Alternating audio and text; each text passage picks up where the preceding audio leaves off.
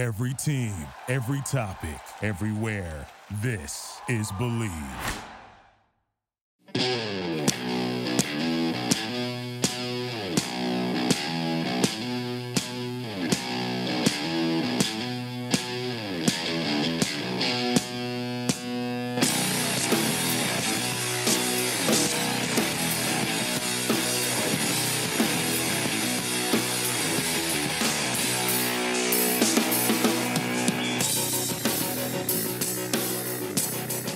It's like your new mission. It's basically what you've been doing lately. Like, why the desire now to become a pilot, and how's flight school been going? It's good. Honestly, before I knew baseball was a reality, I wanted to fly. It's been a passion of mine for a very long time. As cheesy as that, I watched Top Gun as a child, and I was hooked. So I've always had a passion for it. And in 2012, when I was in Tampa at High A, I actually went through my private course then. So I've actually had my private license since 2012, but I've always known that I wanted to pursue flying whenever the time came that I would be done. So I finished up my instrument rating a couple weeks ago, about to finish up my commercial and then head off to CFI school. So got about 8 weeks left. It's going good. It's fast paced. So I guess I've been going for about 8 weeks now. So I've got about 8 to 10 weeks left, and I'll be out doing the things that I want to do and see where it leads. And was there any specific reason for it, or just you were just always just interested in flying? I just loved it, man. I did an introductory flight when I was really young, like my freshman year in high school, and I loved it. I love the flying. I love the idea. Now it's kind of evolved. I'm not 100% sure how, but I know at some point, somehow, since I'm stubborn enough not to give up on things, right. I want to fly in an effort in some facet, whether it's on the side or even everything that I do. But I want to fly in efforts to raise money for the nonprofit that I founded, and eventually a children's home and community center somewhere. Well, that's all. Tell me a little bit about that. How's that going for you? It's going great, man. Everything's I've been very fortunate thus far. Everything's been falling in place, and I've had some really incredible people step up. Obviously, I've been working on trying to think of the best way to put it. And, so I have 3 nonprofits that I work with or have been a part of starting. We have IamMore.us. It's a children's foundation that me, John Rye, and Catherine Liebren, Leslie and Murph's mother, Carolina, and a couple other people founded back in 2014 to just instill the fact that we're always more than our current situation, and it's centered around children with what we call special opportunities, disabilities and sicknesses, whether it be cancer or something that they were born with or something that they came. But the idea is that we stay connected, we create parachutes in the cities that they're in, and just instill the fact that we are more than the situation we're in. Me, Jeremy Wolf, Simon, and Riker started morethanbaseball.org, so the minor league nonprofit, which has been really getting going, and now we're working with 3 or 4 teams right now, 2 more that I'm working on as well, but working on anywhere from community outreach, building relationships with teams, and the MLB. We've been in talks with the commissioner's office and the MLB PA, just in regards and keeping them up to date with what we're doing and trying to get the word out to players that, we're here to help. We're not trying to fight the tides and, go against owners and things of that nature, but instead let's bring everybody together. Let's bring the fans in. Let's bring, all of our pieces, ownerships and players, and teams, and let's put our efforts to raise awareness. Let's put our efforts to do events that will grow a fan base, as well as give minor leaguers opportunities to make more money off the field, to be able to support their dreams on the field.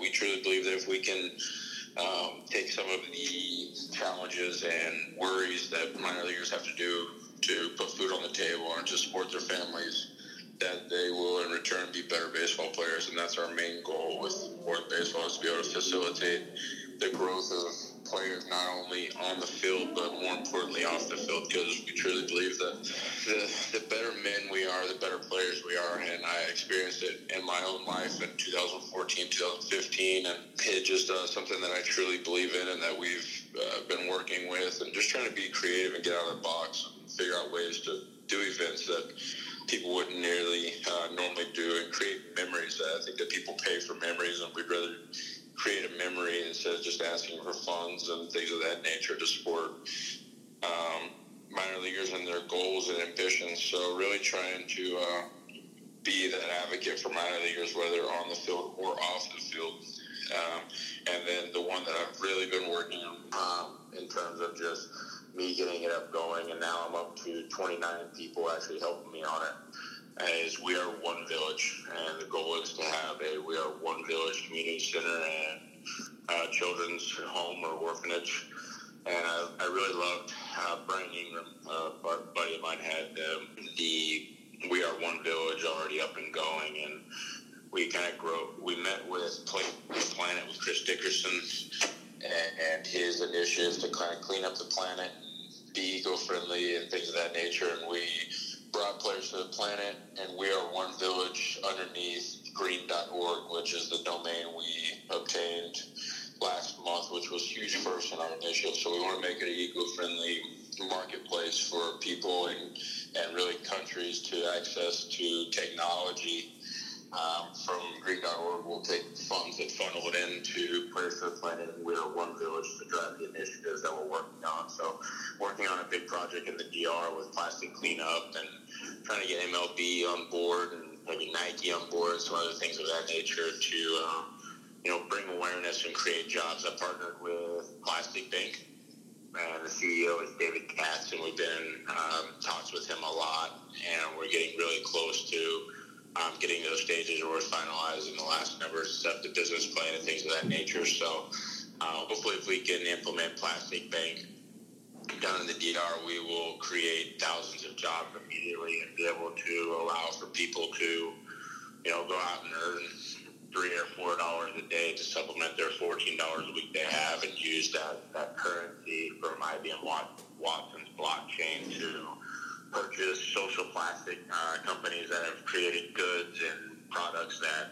are using recycled plastic instead of creating new plastic, as well as healthcare and food and water. So we're really excited about that. And we have some projects we're working on down there with beach cleanups and things of that nature, and some more things that will roll out in time that can't really discuss just yet, but really excited about that. So it's been quite busy, to say the least. Yeah, that explains why you're so busy right there. I mean, I have the site up right now, morethanbaseball.org, building our pastimes future right here. And, of course, minor league ball, I would know nothing about it. You would know way more about it than I would. It's no joke from what I hear. That kind of leads me to my next question. I wanted you to talk about your experience in high school baseball, because I know from what I read, it wasn't an easy experience growing up. But how quickly did you make the transition from high school ball to being drafted by the Yankees in 2009? Because going from high school baseball straight to the pros in single A is no joke. So I was drafted late in 2000 or middle of 2009. I ended up not signing until late of 2009.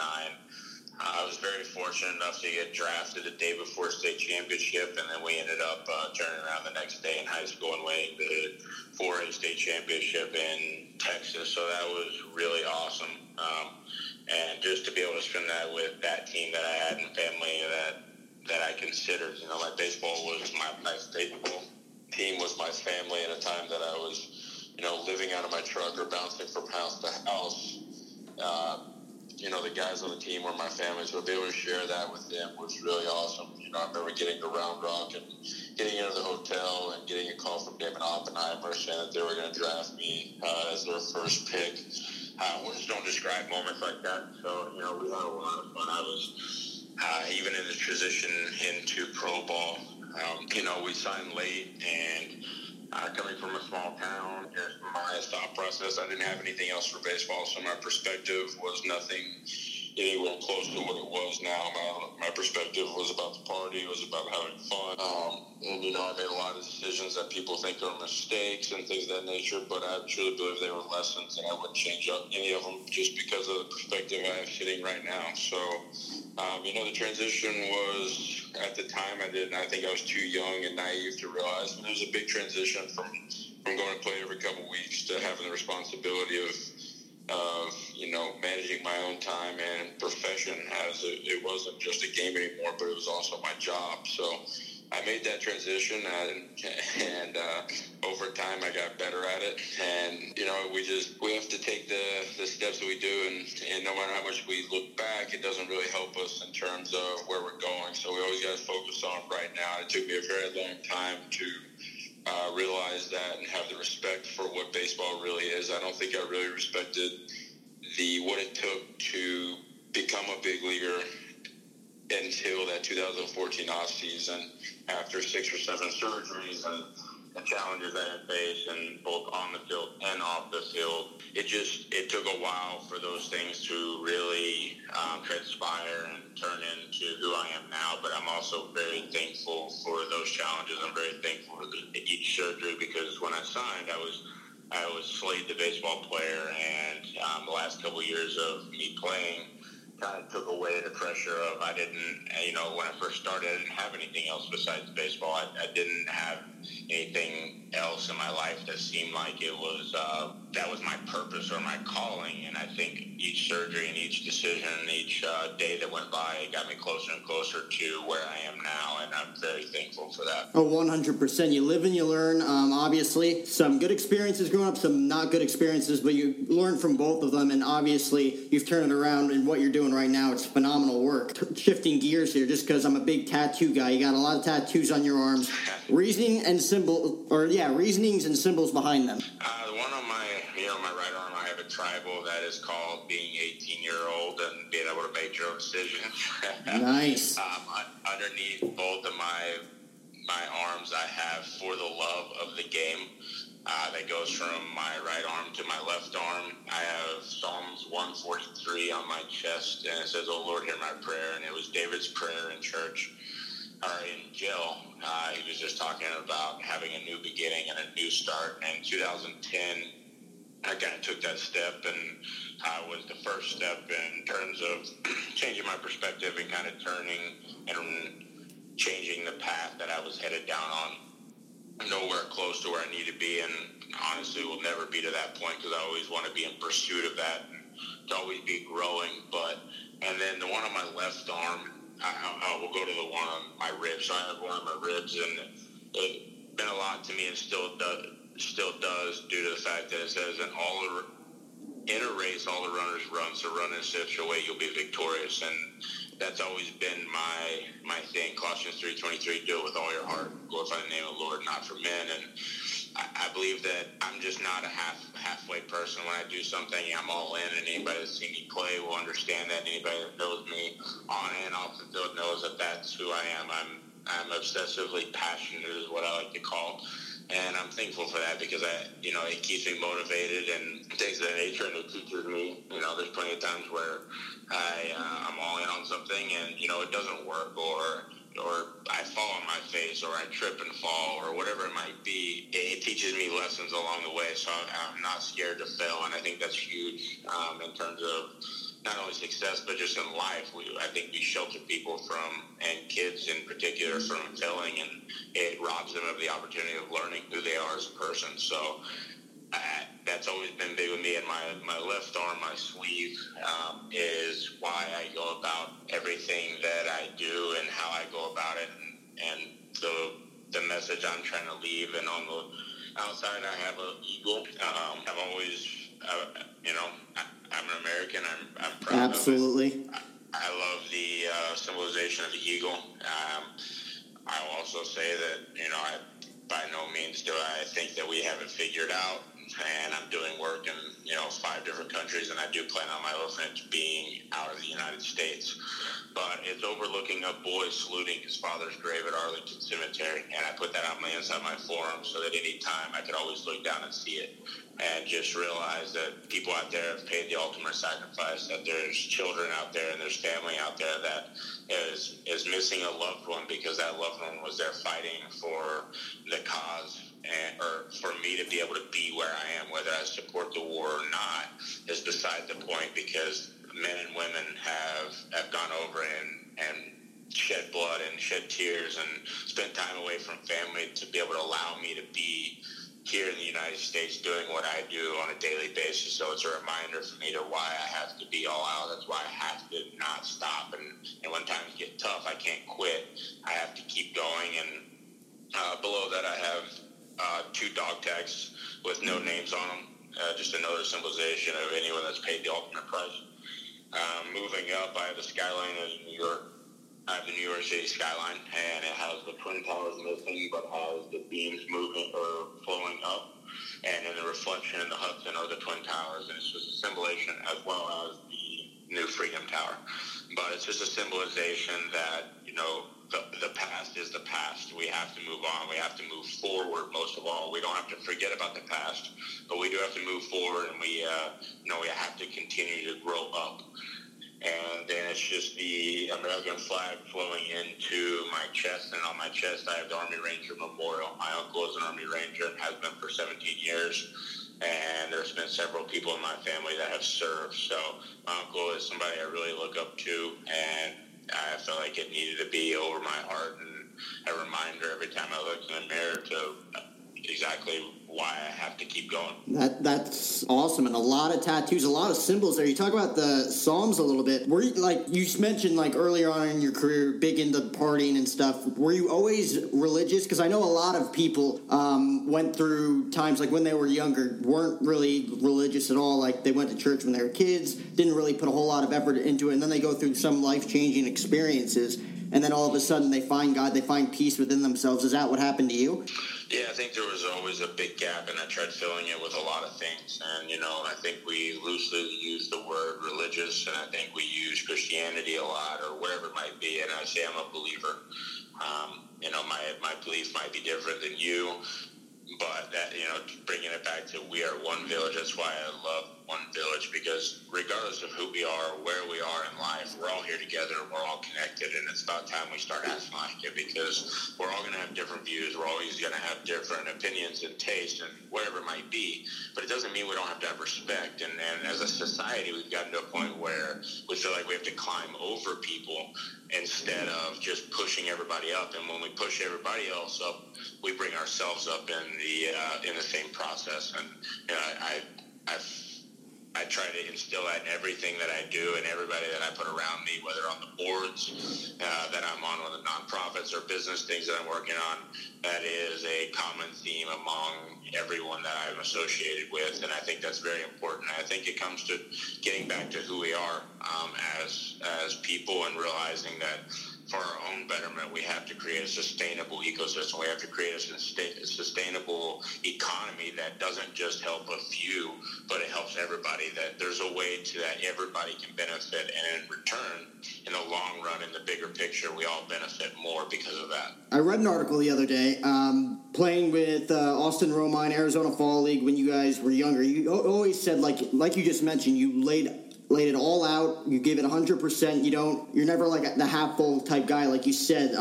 He basically put it like you played like every game was Game 7 of the World Series. What was your fire behind playing every game like it was Game 7 of the World Series? And are you still like that with some of the stuff are you doing now? And why always so tense? I'm always like that, and the reason is it's on my left arm, my tattoo. How many single mothers out there are working 2 or 3 jobs? How many families are out there working 2 or 3 jobs, or single dads, or just individuals making ends meet? It's completely disrespectful of me to waste my time or to be in something halfway when they're out there busting their ass and doing everything they possibly can. So it's more of respecting the people that are on this planet with me. It's about respecting the game of baseball. I believe that's how it was made to play. And, we never know when that net, we can always say this, and you hear people say it all the time, but it's true. We never know when our time's done. I could walk outside and something happened in an hour from now, and we don't know. And my biggest thing is I always want to, whenever my time comes, and whenever that time comes, I'll be ready. But I also want to know that I didn't waste any moments. And, we're not perfect, and there's times that I get lazy, and there's times that I fail. And whether I'm a believer or not, I'm nowhere close to being perfect, and I have more flaws than anybody. But I'm an open book about those flaws, and I try to show extreme humility in all that I do, because none of us are perfect, and we all struggle with different things. I struggle with something that you might struggle with differently, but me being able to share what I struggle with, maybe there's somebody else out there that can relate. Maybe we can help each other, and that's kind of the approach I try to take with everything. So you said you were going to work out after this. How intense are your workouts? What do you got today? They haven't been near as intense, I'll be honest with you. Just with time now, it's just about maintaining, but I do plan. I'm starting to plan some things and running. I did a half marathon not too long ago, and I'm shifting my perspective, so I'm now going to not preface with what I would normally say, and I'm just going to say I am a runner, and I'm working at being a better runner. Absolutely. So I'm definitely very, two people that are on my board of We Are One Village is Charlie Engel and a guy named Andre Cashley. And Andre was hit by a train, lost his lower leg, and just decided to devote his life to showing that same thing as I am more, as just being an overcomer, that we're more than the situation we're in. So he actually ended up crossing the United States on a hand bike in a little over 12 days, so 3,140 miles in 12 days. The other guy one of the other gentlemen that are on my board is Charlie Engel, and he founded water.org with Matt Damon. Well, Charlie Engel ran 111 days nonstop, covering a little over 50 miles a day, so about 5,000 miles in 111 days across the Sahara Desert. And we're working on a platform right now for those two. They're doing a 5.8 deck. And the whole scheme of it is the lowest to the highest points on Earth, only 5.8 miles separate them. And it's just a symbolization that we are here, and the lows and the highs in life doesn't mean that it has to determine where we're headed, or the past determines where we're headed, but that we can always be on a path up, and we can always be on a path to greatness. So they are going to go, and, I'm going to train and do what I can to attend whatever parts of the journey that I'm able to attend. Because climbing is something that I really want to get into. I really want that climbing Everest to be kind of the last event I do, or one of the events I do to raise funds for the orphanage. But they are going to go from the lowest to the highest points on all 7 continents. And Andre's going to do it with exactly the way he is right now, and as strong as he is right now. And he's going to be facing a lot of obstacles and challenges, and especially with the rock climbing portion, but we're going to figure out a way to do it, make it happen, and it'll be a world record feat for them.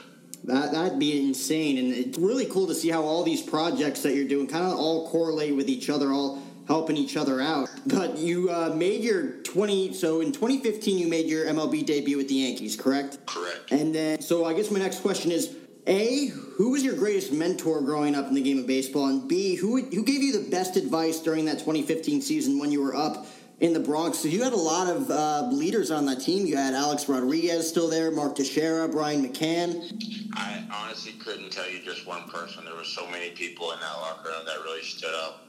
Brett Gardner was one of my favorite. Brian McCann is an awesome guy that really helped out. Alex and Carlos Beltran, two of the smartest guys I know in terms of baseball IQ, always ready to dedicate their time to younger players. And, we saw a big shift in Alex's personality and the way he approached things after the 2014 season. So that was really awesome. And seeing those guys dedicate time, I spent a lot of time around them. Dylan Betanzas, CC Sabathia, these guys spent a lot of time mentoring guys and be able to see that. I don't know if I had a huge baseball role model in terms of a baseball player, but definitely through my professional career, being able to see how Jeter handled himself really made an impact more so off the field than on. And I think the off the field ended up relating back to on the field. But seeing his consistency and how he went about everything every day, and how him and guys like him and Mo became my two favorite players in baseball history, because, they would you would always see them talking with younger players, always giving back and showing that, if those two guys can do it, or if these 10 guys that were in that locker room, such high quality and not only players but individuals, if they can donate or if they can dedicate their time to other people and serve other people, then why can't we all? So I think there were so many influential people in my life in 2015 in terms of the baseball field that it was huge. Rob Thompson, the bench coach, one of my favorite people in the world. Guys like that stood up for something bigger than just themselves, but the overall picture really instilled a lot of lessons in my life. And then, of course, what most Yankee fans remember that 2015 season was the home run you hit in September in Tampa Bay. 3-run homer the other way. Brett Gardner even said that you almost blew him up, like almost injured half the team. You talk about the intensity. How exciting was it to come through in that situation at the time, given it was like right in the middle of a pennant race? That's what every kid dreams of. Any baseball player that's ever stepped foot on the field has dreamed of moments like that. That's why we play. That's why we want to be out there. So just the moment itself was awesome, but what really got me fired up, even more so than I probably would have been, was when I rounded second base and I saw the dugout the way it was. Even to this day, it still gives me chills, and still a moment that I'll never forget, and a moment that I wish that I had 1,000 times over. But my calling in life is just something else, and if that moment is my highlight of baseball, I'm okay with that, because my life is I tell people that, the truth is I retired because I wasn't good enough to have an operator, and I'm okay with that. I'm completely okay with that. I'm comfortable with that, and I'm at peace with that.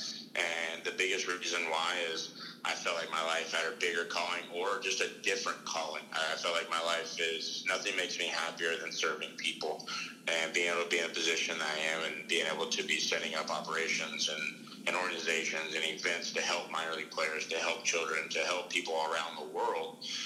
Nothing makes me happier. So I really retired selfishly, because I just felt like there was something else calling my name. And sure enough, there was. And then after you left the Yankees, you were kind of moving around in the A system, Giants, White Sox. Tell me a little bit about those experiences. Did you enjoy those towards the end of your career? I did. I think the game really shifted. I've always enjoyed the game of baseball, even to this day.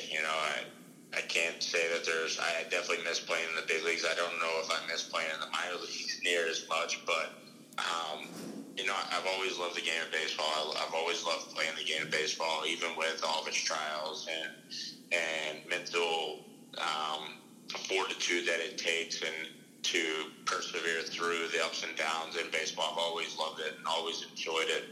I retired, and I'm done playing the game, but I'm nowhere close to being done with the game of baseball. And I want to use the game of baseball as a vessel to show the world that when the baseball community comes together, look what we can do.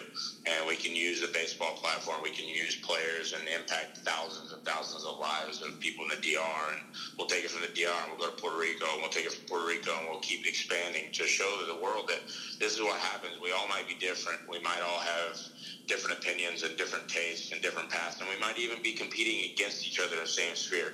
But it doesn't mean we can't work together in the biggest picture of mankind and humanity. And of course, after you're done with baseball, you say you have a calling to do this. You have more than baseball amongst your other organizations that you're starting, including getting into flight school. So what does a day in the life of Slade Heathcott entail with the flight school, your organizations, still around the game of baseball? Like, what time do you get up in the morning? Like, you got to go to the gym. Like, you obviously, really don't have much downtime on top of, having a family, being a father. The number one thing in my life is, and will always be, and one of the biggest and is the most influential part of my life, is I'm a father, first and foremost. So I have my son 50% of the time. So it just depends. My schedule could be different. Sometimes normally once a week I pretty much stay up overnight to get work done, especially when I have my son. I don't want to ever take away from my time with my son and family things and stuff of that nature. I will never sacrifice that. So in order to make that happen and make all the other things happen, sometimes I'm up until 3. Sometimes I don't go to sleep. Sometimes I stay up until 2. I'm not ever really in bed before midnight, honestly, or probably 2 is probably a better guesstimate of that. And I'm just able to get a lot of work done, and there's studying I'm doing. I'm also trying to complete my college degree and aeronautics degree with a minor in unmanned aerial operations. So a normal day just depends. If I had my son and I fly at 7:15, I'm up at 5:30 and getting my son ready to go to school and things of that nature so I can drive him up north. I take a lot of phone calls in the car, business meetings, because I'm in the car for 2 to 4 hours a day, depending on traffic, depending on if I'm taking my son to school. So I'm in the school a lot, or in my car a lot, so I watch a lot of videos or listen to a lot of videos with aviation to be able to compact as much knowledge as I can there, so that way I don't fall behind with as fast paced as it is. I'm taking phone calls at all times at night. Like tonight I don't have my son, so I have 2 other calls after this, and just got off with a call. And I flew from 1 to 4 o'clock today, and I had a meeting at 9 o'clock this morning, and then a call at 9:45 that took about an hour and a half. And I studied in between and was up at 5:30 this morning, and I'll go work out after this one and take my calls after I work out after that. So it really just depends. I normally am working for 16, 18 hours a day probably. Anybody could do that, right?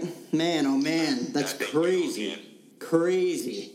I think so many of us do. Yeah, I mean, if you put your mind to it, obviously, and you're proving that right now. No question. Just before you go, I just have 2 more things I want to get to, both just humorous to me, because the first one is kind of just the thing we do on this podcast, kind of a ritual. It's kind of a segment, and until I figure out a better name, it's called Story Time, where basically myself as well as my guests just tell like a bizarre story where you're just caught in some precarious situation, or like even like an embarrassing story. I'm sure you have many, as do I. So, what do you got? Oh, man, I don't even know where to start. I guess I would shed light on the decisions I was making, just to shed light on where I was in my thought process. Right after I signed, fortunate to be in the first rounder, I was a bouncer in Tampa right after that. So I was a bouncer at bars, and my thought process was, well, if I'm going to drink, I might as well get paid for it. So I was a bouncer. And there was times that, one time we went out partying all night. I woke up, got to the airport, but I was blacked out, hammered, drunk, and I had dropped my passport, or at least I thought I had. When I came back to the hotel, obviously the Yankees had already found out about it. My passport was just sitting right there on the bed, nice and neat on top. So that was a weird moment in terms of just where I was, and obviously that shed light. Had to go to AA meetings and things of that nature. So that's one of them. Shoot, that's just where I was. And, my first spring training, I was sleeping. I think I slept through 3 or 4 games my first week and a half. And I still to this day don't know. Ron Dock ended up waking me up in my bedroom of a gated community. And to this day, I still don't know how he got in there. So I used to have to take breathalyzers every day before I walked on the field. I was a joy to handle. I mean, yeah, you live and you learn, but like you literally slept through 3 or 4 games like that you were supposed to be at in Tampa. Oh yeah. Wow. Yeah, I wouldn't get home until 5 or 6, and I would be drinking all night or just sleep through the.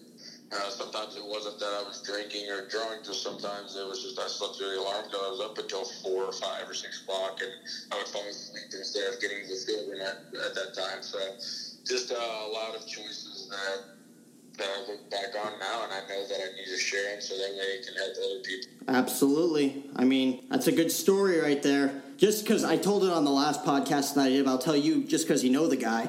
Last year, it was like Mother's Day.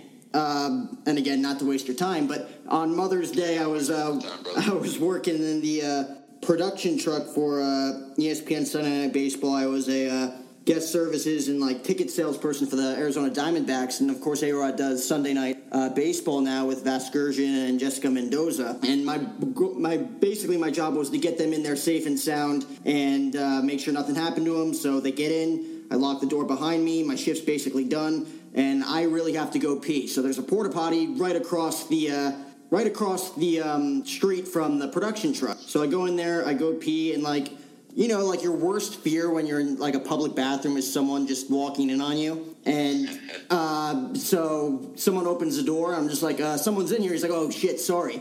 And I'm like, oh, my God, that was Alex Rodriguez.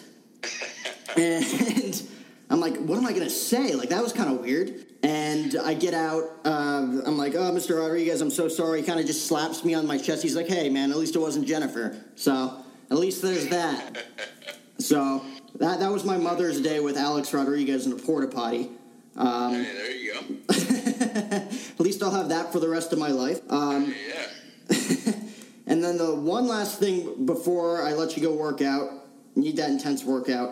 I don't know if you've ever seen this. I didn't even see this until today, just looking up content to talk about. It had to be 2014, 2015, right around the time you were called up, maybe even before then, just because everybody loves making fun of this guy. Mike Francesa was on his show talking about who and who couldn't the Yankees call up. Have you seen this before? I have, actually. I don't even know if you could hear it through the phone, but it's... Slade Heathcott. I thought it was just a loop, to be honest. I'm like, oh my God, he's actually just muffing this for like 25 seconds straight. Yeah. It's not that hard of a name. Well, no, Mike has to be Mike, so he's got to do something to something that people are going to talk about. So I guess that's what he chose that day. Unbelievable. I guess I should have hit more homers. It's an exciting time of the year for sports, ladies and gents. Sophomore sensation Lamar Jackson is redefining what it means to be a dual-threat quarterback in the National Football League. Odds on Lamar Jackson to win the MVP race were at 50-1 to begin the season and have since plummeted, making MyBookie's prop selection more attractive than ever. And then on the 14th, we had one of the most stacked UFC cards in a long time, 3 championship fights, all highly anticipated right in the betting capital of the world in Las Vegas, Nevada. And without a doubt, people are going to be looking to get in on the action. We have the best place for you to go. MyBookie. If you're the kind of guy who likes to bet a little to win a lot, try a parlay. For instance, if you like a couple of the big favorites this week, parlays are perfect because they let you bet multiple games together for a much bigger payout. MyBookie has more lines and better odds for the player than any other sports book around. If you're looking to join right now, MyBookie will match your deposit halfway, all the way up to $1,000. That means if you deposit $2,000, you'll get an extra $1,000 in free money to play with right now. All you have to do is use our promo code BLV, that's capital BLV, to activate the offer. Once again, that promo code is capital BLV to get your extra cash from MyBookie. Bet, win, get paid, MyBookie. Thank you for listening to Believe. You can show support to your host by subscribing to the show and giving us a 5-star rating on your preferred platform. Check us out at Believe.com and search for BLEAV on YouTube.